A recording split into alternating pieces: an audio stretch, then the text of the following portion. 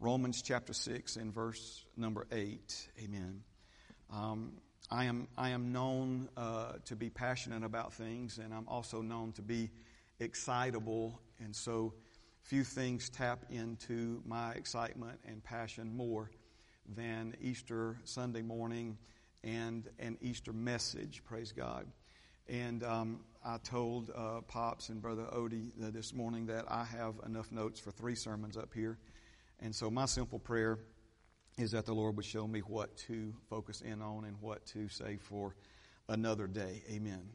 So let's begin with these verses, and we'll do a little bit of introduction and then see where the Lord would lead us from there.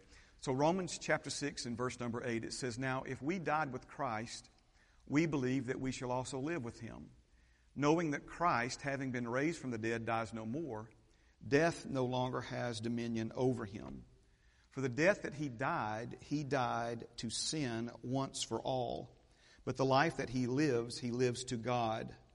Likewise, you also reckon yourselves to be dead indeed to sin, but alive to God in Christ Jesus our Lord." Now, this passage is not just talking about what Jesus has done. And obviously we're here this morning to celebrate what he has accomplished, to celebrate what he did when he lived a sinless life and then died on a cross for our sins, was buried, was raised from the dead on the 3rd day, and then he ascended, the Bible says, publicly with many witnesses back into heaven, to be seated at the right hand of his Father at the throne of the universe. And we honor him for that. But as I've already said a time or two, what Jesus did on this earth, he did for you and he did as you. He came as our substitute. So when we go back to his sinless life, when I could not live a sinless life, Jesus came as my substitute and lived one for me. And then because I have accepted for myself what he did for me, he now has credited me with living a sinless life. This is why I now have been made right with God in the eyes of God. Not because I have earned it or it's something that I have done, but it's something that Jesus did for me and then gave to me. When I deserve to die for my sin and you deserve to die for your sin, Jesus stepped in our place as, once again, our substitute. And he died for us, and he died as us. The Apostle Paul says, "I was crucified with Christ, nevertheless I live." He's identifying with what Jesus did, not just to recognize that Jesus did it, but once again, connecting with it personally. Here we see that, let's go back to the passage above. Notice verse 8, pay close attention to that third word. Now if we died with Christ. Now, if we died with Christ, and this entire 6th chapter, at least the first portions of it, are not just speaking of Jesus' death and burial, but he's speaking of our dying with him and our having been buried with him. Now, we also know that we have been raised together with him. So we see even in his resurrection that if we died with him, we believe that we shall also live with him. So when we go down to verse 11, it says, reckon yourselves to be indeed dead to sin, but alive to God in Christ. That word reckon there is a very important word, because it again is calling for you and me as born-again believers to make that personal connection, to where we not only see and recognize Jesus being raised from the dead, but that we see and that we recognize that we've been raised from the dead together with him to newness of life. So reckon means to put yourself in the place of, to see yourself in light of these things. Now, if we wanted to follow this all the way through, because Jesus' completed work involved him ascending back to the throne of the universe. And as hard as this may be for a lot of people to connect with and understand, Ephesians 2 makes it very clear that we are seated together with Him in heavenly places in Christ Jesus, far above all principality, power, might, and dominion. So there are a lot of people who recognize that Jesus has ascended back to heaven and that He is seated there with His Father, but not so many of those people who recognize Him doing that have personally identified with that, seeing themselves in light of that accomplishment and that they are seated there together with Him. So let's, again, lay some groundwork here. It's one thing, and a very important thing, to know what Jesus did for you. And the screen overlay that's in front of you now, I capitalized FOR. But it's another thing altogether to understand what His completed work has done to you. It's one thing to know what He's done for you, but it's another thing to know what it's done inside of you, what transformation it has, created inside of you. Let me say this another way. It's one thing to receive for yourself what Jesus has done for you. It's another thing altogether to see yourself from that point forward in light of the transformation His completed work has accomplished inside of you. What His work has accomplished inside of you. Now, sadly, most people who receive salvation move forward from the experience with little to no, and I just lost my notes here, praise God. Thank you, Jesus. Used to rattle me, but it doesn't anymore. Amen. You still with me? Praise God. Christy, I'm going to swap over just to my backup here. Praise God. Everybody still good? You get anything out of this so far? Yes, no, maybe? I hope you are. Praise God. All right, so sadly, most who receive salvation move forward from the experience with little to no change in their self-image, even though their true image has passed from death to life. Now, I want to weave an Easter message in with some really important things that the Lord's been teaching us of late here at Heritage.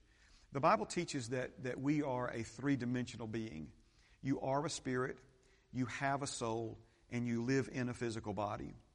Now, we could look at a lot of verses that, both Old Testament and New Testament, that support this. It's one of the most important truths you can ever understand as a born-again believer. So again, you are a spirit, you have a soul. Your soul is the part of you that thinks and feels and chooses. And then your spirit and soul, like a hand in a glove, live inside of a physical body. Now, because you are a three-dimensional being, it is possible and likely that you have at least three different versions of yourself. And what we call these three different versions is, number one, your true image. Okay? Your true image, it corresponds with your born-again spirit. It's who you became the day you became a new creation in Christ Jesus. Then we have our self-image. Please pay very close attention to this. Your self-image is how you see yourself. It's what you believe about yourself. It's the opinions that you have of yourself. And that would correspond with your soul, your mind, emotions, and your will. And then there's this third image, and this is what we call our presented or our projected image. This is what we want other people to believe about us. This is how we want other people to see us and what we want other people's opinions of us to be. And so, again, do you see the three different versions or the three different images? Your true image, your self-image, and then your projected or your presented image. Each one corresponding true image spirit, self-image soul, projected image your body or your outward man. Are you still with me? Okay. Now, when Jesus made you new, He made you a new person. He made you a new creation. And this is what His sinless life, His death, His burial, His resurrection, and ascension back to the Father was all about. It was all about making a way for you and me to be born a second time. For Father God to beget us, that's a King James Version word, right? To birth us again. The Bible says that Adam was created in the image and likeness of God, but when Adam and Eve gave birth to Seth, they gave birth to a son in their own image and in their own likeness. We were never meant to be in the image and likeness of a fallen man. We were created to be in the image and likeness of a risen Savior. Amen.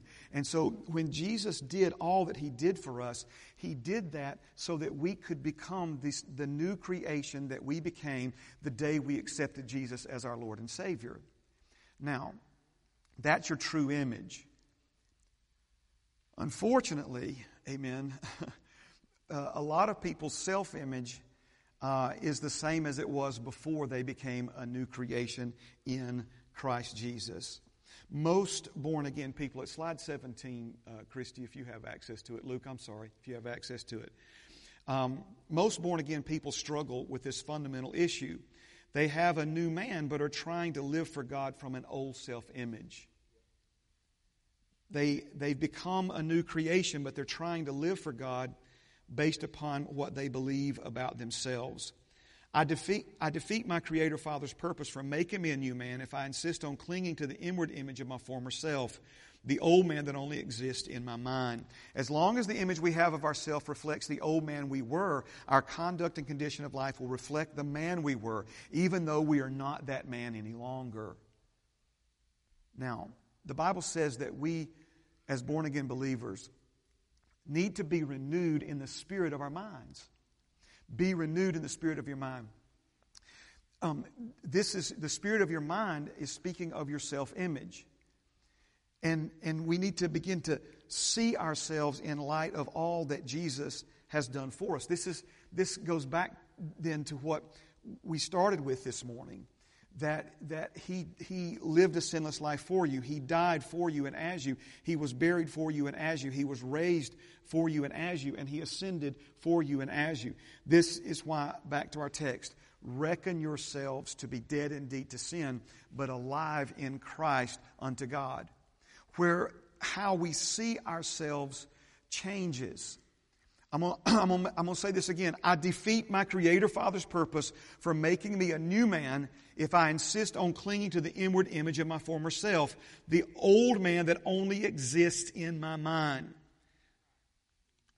Now, it's slide 20, Luke, if you don't mind turning there. Jesus has made you new, but how big of a difference will it make as long as you cling to the inward image of your former self? Jesus made you righteous, but what has really changed if you still see yourself as a sinner? Jesus has made you free, but how can you enjoy freedom in your life reality if you still think of yourself as an addict and a slave to sin? Jesus has made you a powerful force for Himself and His Father's kingdom, but what impact will that have if you continue to believe you're a weakling and a nobody with nothing to offer? Jesus has given you unimaginable blessings and wealth, but what meaningful difference will you experience if your opinion of yourself is poor, pitiful, and unworthy? Reckon yourselves to be resurrected. Now, a moment ago, I went through some things rather quickly. I want to not spend too much time here, but I do want to show you some Bible verses for the things that I mentioned. Because again, faith by hearing, hearing by the Word of God. And if we want to believe these things about ourselves, then we need to hear what the Word of God says about these things. It's one thing for me to make a statement that's based upon the Word of God, but it's another thing for me to put in front of your eyes and speak into your ears what the Word of God says about these things, because the Word of God is living and powerful. It's sharper than any two-edged sword. And in Hebrews, he talks about the mighty word of His power. And what we understand about the word of His power as opposed to the power of His word is that when His words are spoken, the power to bring those words to pass in your life is carried through the vehicle of those words. Think of it like a water pipe that water flows through. Except for in this case, the pipe is the Word of God and the water is the power of God to accomplish the very thing in your life that the Word of God is speaking about. In Isaiah 55, he talks about this, how within every word of God resides the power to accomplish, with the power to prosper, even the power to heal and the power to create is brought from God into our lives through the means, through the vehicle, through the pipeline, if you will, of His Word. So I want to give you a verse or two, maybe a little more on some of these other things.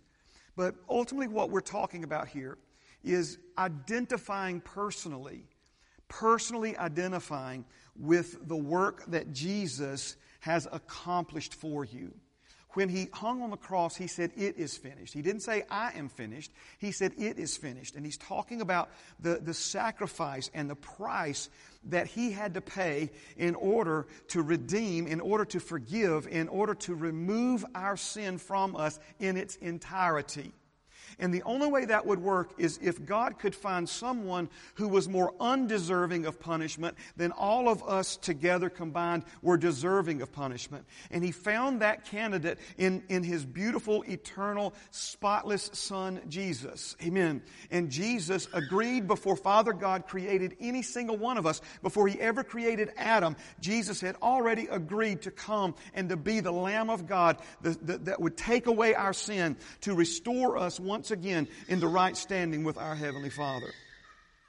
So let's talk for a minute about His sinless life. I'll draw your attention to, first of all, to Hebrews 4:15. It says this, "For we do not have a high priest who cannot sympathize with our weaknesses, but was in all points tempted as we are, yet without sin." Amen. There you go. Thank you, Luke. You have to keep hitting the space bar, brother. Praise God. So again, this is the passage speaking of the sinless life. We do not have a high priest who cannot sympathize with our weaknesses, but was in all points tempted as we are, yet without sin. I'm not going to go into all the statistics because, to be honest with you, they're a little bit nauseating. But Gallup recently did a poll about church attendance and the place God has in people's lives in America. And it's a bit sad to see the decline in those things. I've been saying this at some point, at the beginning of the pandemic, and I'll say it again to you this morning. Be very, very cautious of losing interest in the things of God. If you stop paying attention to and showing interest to something, it's a use it or lose it kind of thing. And I think that's one of the strategies that the enemy, was going for in this pandemic, is to hurt the church, ultimately hurt the church, and to affect the lives of born-again people by directing their focus and attention and interest to other things besides the things of God. So please listen to me. If your interest in the things of God is slipping, jerk yourself up by the bootstraps. A deliberate, intentional act. Amen.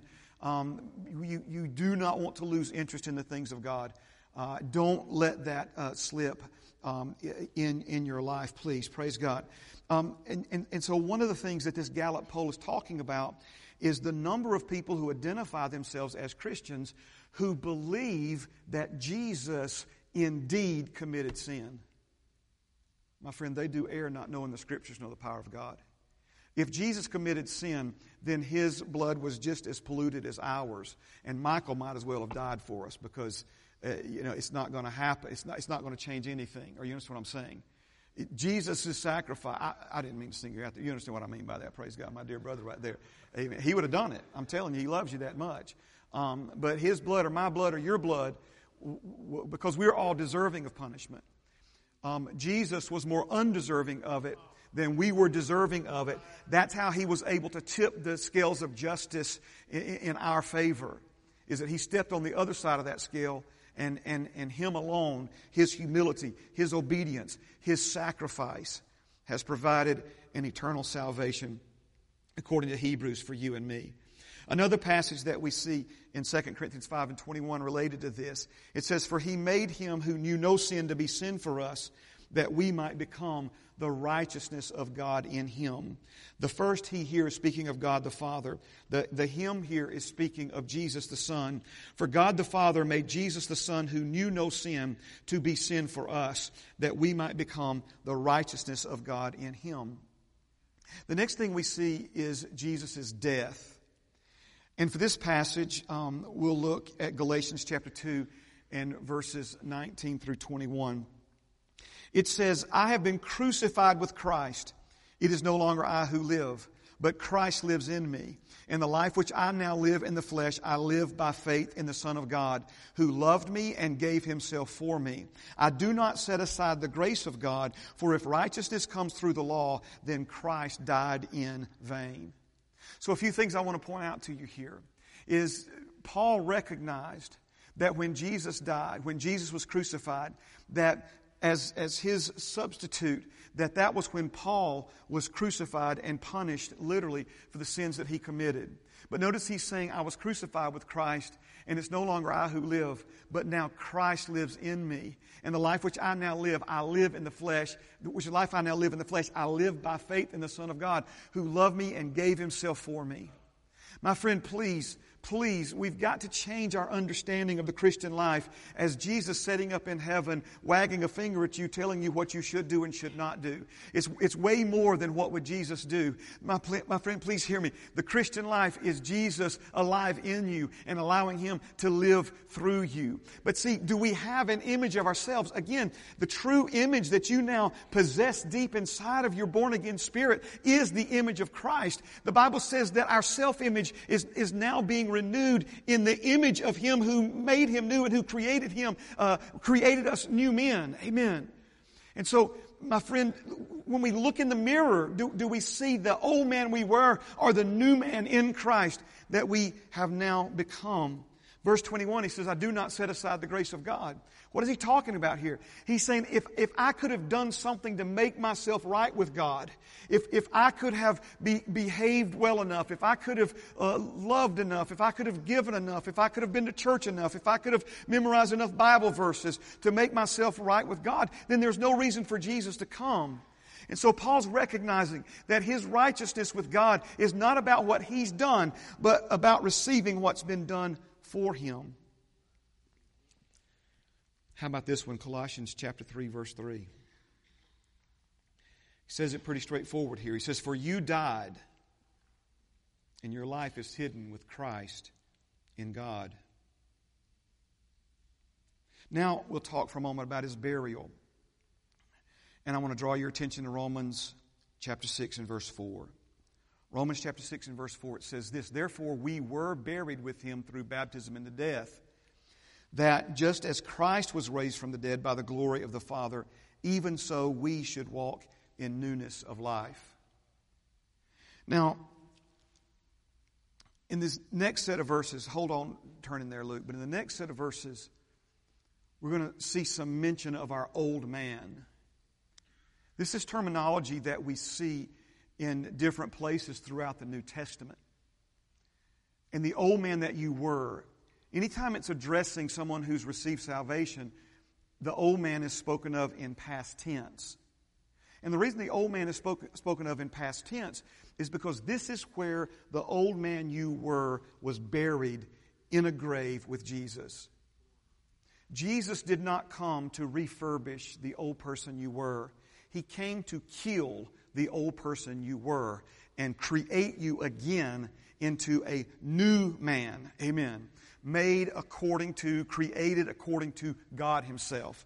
Come on now, I feel some of you slipping away here. Amen. I'm talking about what he has done for you. It's very, very sad to me, and I'm going to go back to it. There are a lot of people who've been born again who have no idea what happened to them the day they were born again. A lot of people have received salvation, but they have no idea who they became the day they became a new creation in Christ Jesus. This is why so many people think of being born again as some figurative experience, as some analogy or something along those lines. Please hear me. The new birth is a literal experience. When you are born again, something changes at the deepest part of your existence. And let me tell you what changed. The old man you were was buried in an unmarked grave, and the new man you became is a new creation in Christ Jesus. You are not a factory reconditioned, refurbished person. He killed your old man and put a new man in you.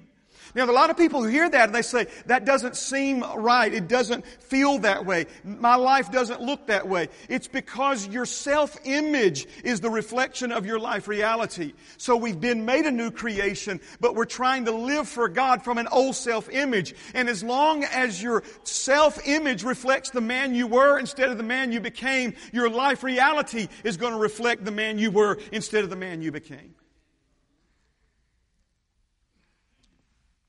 So now let's talk about His resurrection. Praise God. And these verses again, Romans 6, we just keep going where we were. Verse 5 through 11, it says, "For if we have been united together in the likeness of His death, certainly we also shall be in the likeness of His resurrection, knowing this, that our old man was crucified with Him, that the body of sin might be done away with, that we should no longer be slaves of sin." When it says the body of sin, he's certainly talking about the old man. But have you ever heard someone talk about their body of work? I mentioned a moment ago Pastors Beverly and Lamar Jackson, and I didn't cover it all, half of probably what all they've done. But what we're talking about there now is like their body of work to this point in their lives in the ministry, all the different places. There were years that Pastor Lamar was what's called a bivocational pastor, meaning what? Meaning he worked a 9-to-5 job and plus at the railroad, and then worked in the ministry. And so when we talk about someone's body of work, we're talking about the totality of what they've done, the totality of what they've accomplished. So when he's talking about the body of sin, this is talking about your sin past, present, and future. You see, Jesus didn't just die for the sins that you committed up until the point that you were born again. The Bible says He's one sacrifice for all sin for all time. You say, "Pastor, I just don't agree with that. That doesn't make sense to me." Well, when Jesus died for your sin and my sin, all of our sin was future sin. Are you following me? Jesus died for my sin before I ever lived to commit one. Are you seeing this? You say, "Well, how can He forgive me for something that I haven't done yet?" He came to take away sin, not just cover it over. See, that's another mistake we make.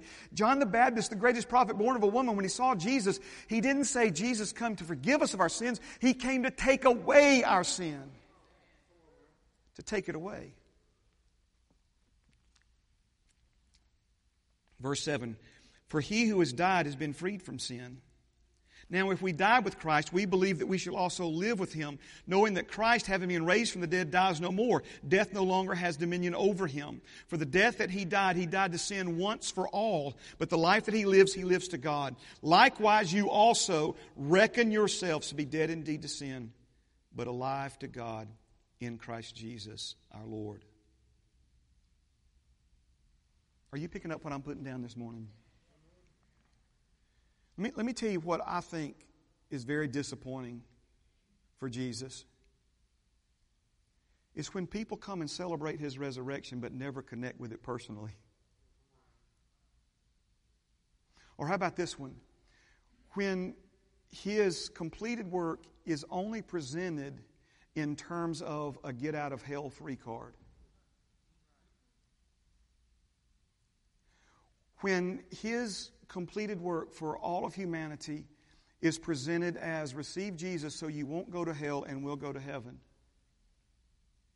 My friend, Jesus bled to death naked on a cross, went to recover the keys of death, hell, and the grave, was raised again on the third day, and is now seated at the right hand of His Father, not just to secure your eternal destination, but He did all of that so that you could live every day of your life in victory. In victory. In victory. Do you see why the devil has tried so hard your whole life to paint within you a self-image of a loser? He's trying to make you see yourself as a failure. He's trying to make you see yourself as less than. You're not as good as. You don't measure up. You'll never be this. You'll never do that. You'll never have this. He's wanted you to see yourself that way. But please, please, please, that is not how you're known in heaven. That is not who you are in Christ Jesus. You can do all things through Christ, which strengthens you. This is who you became the day you became a new creation in Christ Jesus. But again, I defeat my Creator Father's purpose for making me a new man if I continue to see myself as the old man I was instead of the new man I became. Now we come to His ascension. And I'm just going to encourage you now, don't choke on this. Don't choke on this. This is a strange doctrine for a lot of people, but there's a name for this doctrine. I'll tell you what the name for this doctrine is here in just a moment. His ascension. So Ephesians chapter 2, notice there's 10 verses here. We're going to read all 10 of them and do it smiling. Amen. But notice now, this brings together a lot of the things that we've already talked about. Ephesians chapter 2, verse 1, and you he made alive. Come on now, who did he make alive? Notice now, Romans 6, he goes, we died, right? But now he's wanting to personalize that even further. And you he made alive, who were, past tense, dead in trespasses and sins, in which you once walked. Notice past tense, once walked according to the course of this world, according to the prince of the power of the air, the spirit who now works in the sons of disobedience, among whom also we all once conducted ourselves in the lust of our flesh, fulfilling the desires of the flesh and of the mind, and were by nature children of wrath just as the others. But God, who is rich in mercy, because of His great love with which He loved us, even when we were dead in trespasses, what did He do? He made us alive together with Christ. By grace you have been saved, and raised us up together, and made us sit together in the heavenly places in Christ Jesus. You see that in verse number 6. Verse 7, that in the ages to come He might show the exceeding riches of His grace and His kindness toward us in Christ Jesus. My friend, listen to me. Your Heavenly Father wants to make an example out of you. Now see, we hear that and we think we're in trouble, we're fixed to be punished. You know, in school, if somebody was going to be made an example out of, then they were going to be punished in such a way as to strike fear in the hearts of somebody else to not do what that person just did. But in this case, when He wants to make an example out of you, He wants to make an example out of you of His grace and His kindness. He wants other people to see how good He is by the life that you live on this planet.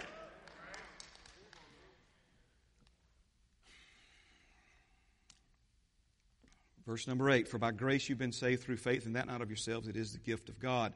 Not of works, lest anyone should boast. For we are His workmanship, created in Christ Jesus for good works, which God prepared beforehand that we should walk in them.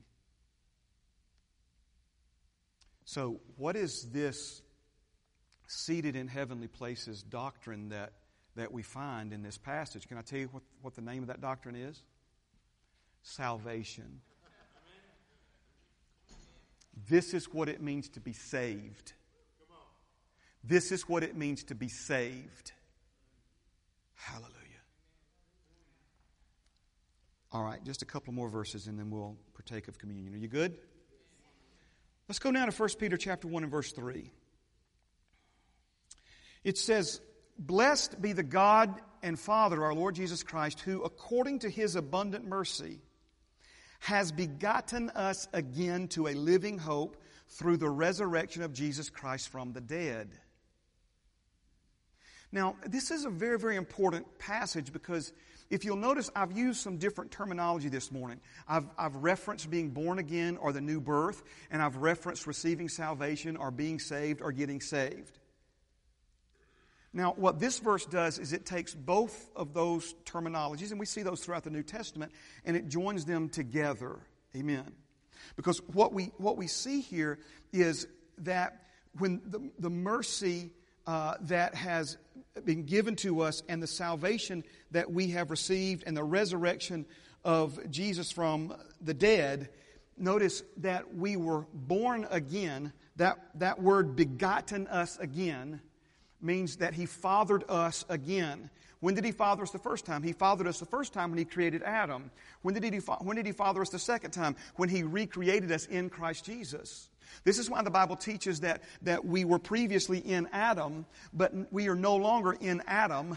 The man that we were in Adam is the old man, and that's the man that was buried with Christ. When we were raised up together to newness of life in Christ Jesus, this is when He made us a new creation and begot us again. This is where we were born again. But notice, we were born again to a living hope through the resurrection of Jesus from the dead.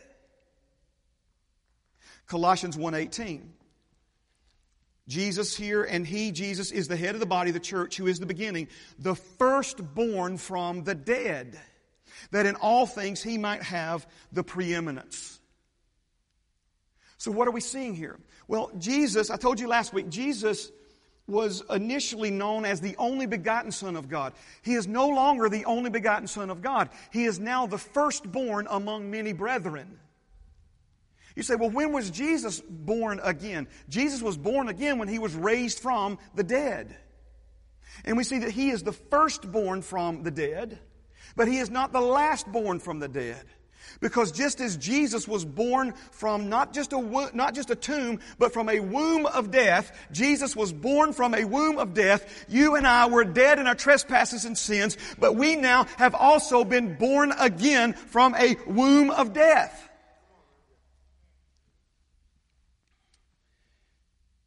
Last passage, Hebrews chapter 2, verse 10.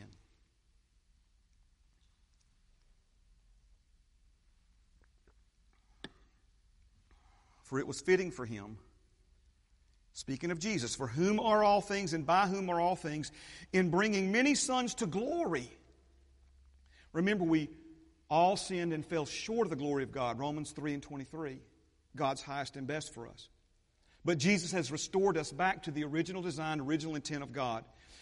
Notice that it was fitting for Him, for whom are all things and by whom are all things, and bring many sons to glory, to make the captain of their salvation perfect through sufferings. This is speaking of Jesus. For both He who sanctifies, that's Jesus, and those who are being sanctified, that's you and me, are all of one, for which reason He is not ashamed to call them brethren. This word brethren packs a punch here. Let me tell you what it means. First of all, brethren means from the same womb. We were born from the same womb as Jesus. What was that womb? It was death. He became one of us and He died.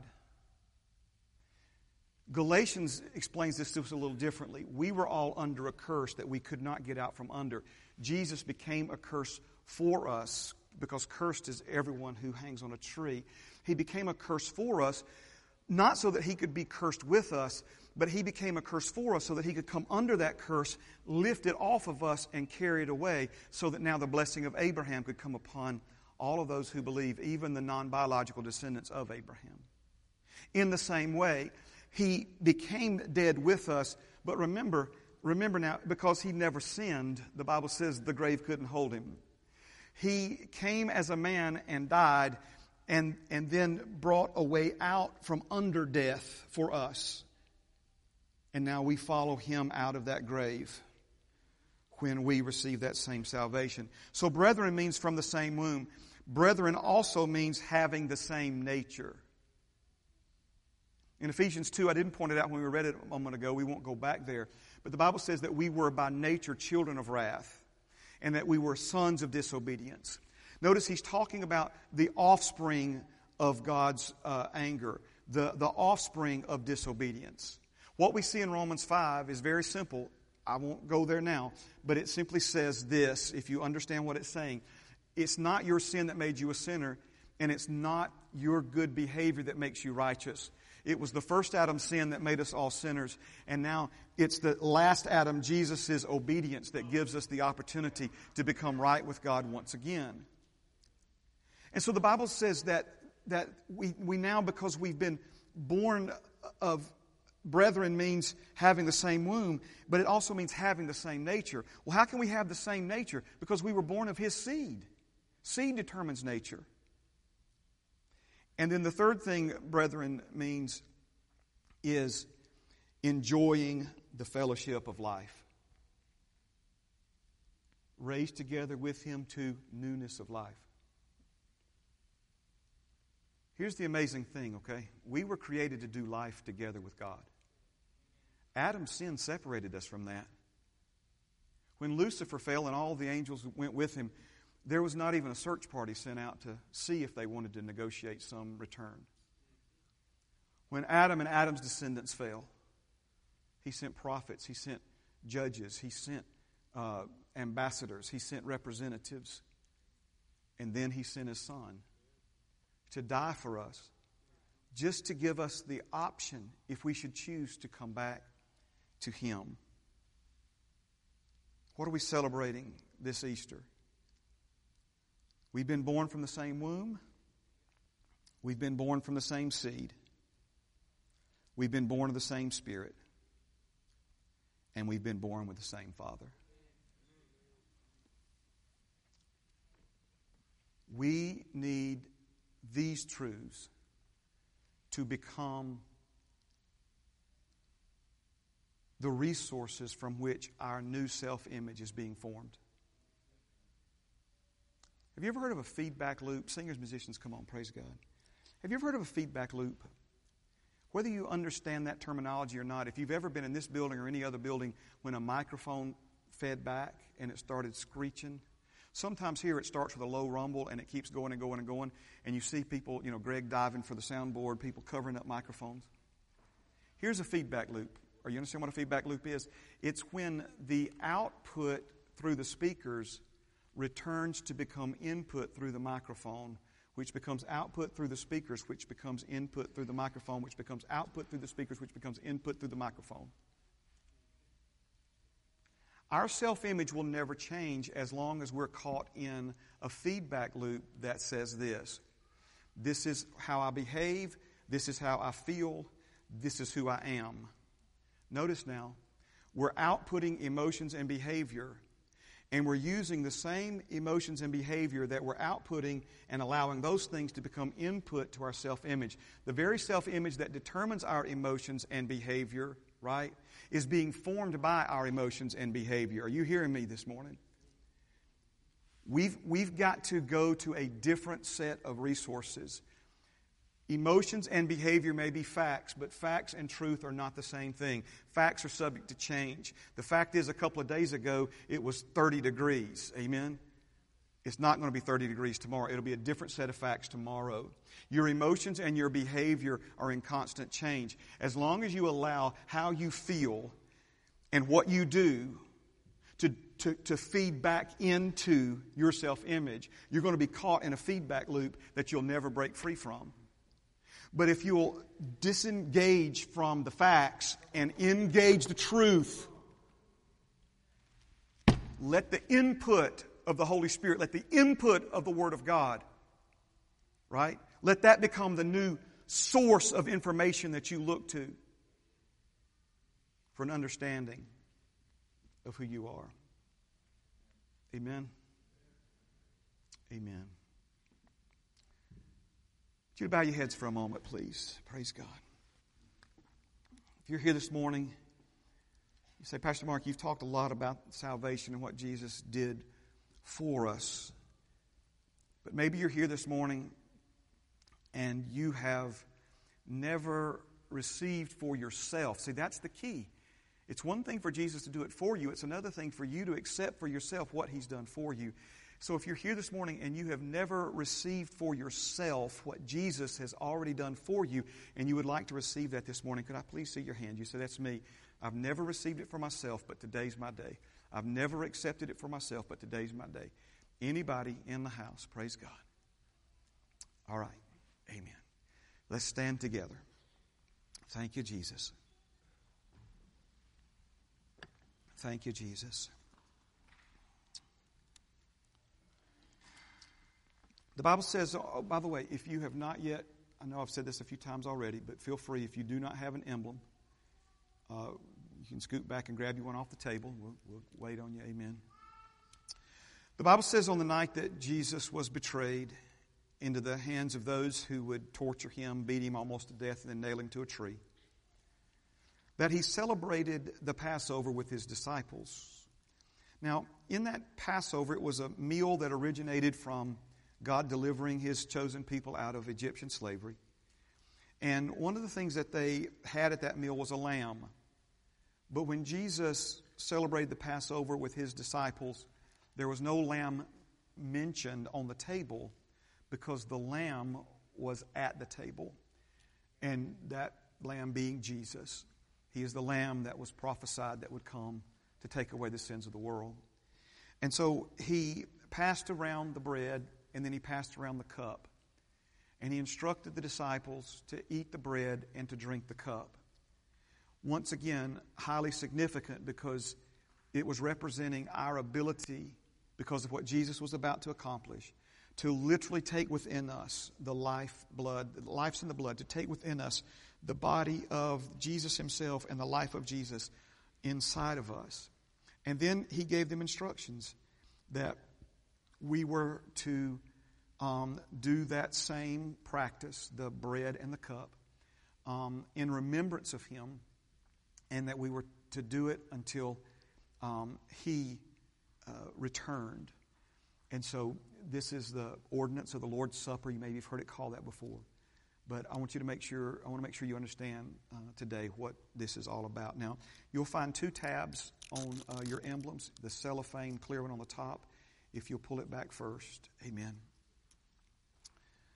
And let's pray over the bread. Father, as we stand here this morning, we pause to acknowledge what you've done for us, what you've given to us, the price that Jesus paid for us. His body was broken so that our bodies could be made whole. His body was broken so that he could become the head of the body of Christ, a body now that we're all members of. And so, Father, it's with humble thankfulness and recognition, awareness, Father, that we partake of this bread together now. In Jesus' name, amen. Let's partake together. Thank you, Jesus. And you can remove the second. Be careful, those pretty Easter clothes there. Amen.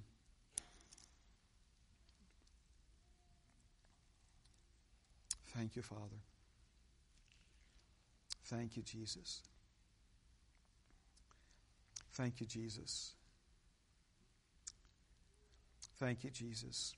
Father, I've said it countless numbers of times, but we get to stand in your presence this morning right with you, right before you, and drink from a cup that's sweet because Jesus drank a bitter cup all the way down to the dregs in the cup. All that he suffered for us, all the wounds that he endured for us, all the places that he was pierced for us, so that we could be made whole and free again. Father, I thank you today that as we drink of this cup, we're committing ourselves to working together with you and your word to have the right self-image, one that reflects our true image. Father, that we would remove the masks that we hide behind and come out open before you so that you can renew us and change us and transform us. Lord, as we drink of this cup, I thank you, Father, that our act of faith and obedience is releasing healing and restoration and refreshing into our spirits, into our souls, and into our bodies. In Jesus' name, amen. Let's partake together. Thank you, Lord. Now, the Bible says that after they finished the meal, that they sang a hymn before they were dismissed. And so we're going to sing together, and then we'll be dismissed. But as we're singing, if you would like someone to agree in prayer with you, these altars are open, and we would love to meet you here and pray with you about any need that you may have or any answer that you may be looking for today. Amen. But let's worship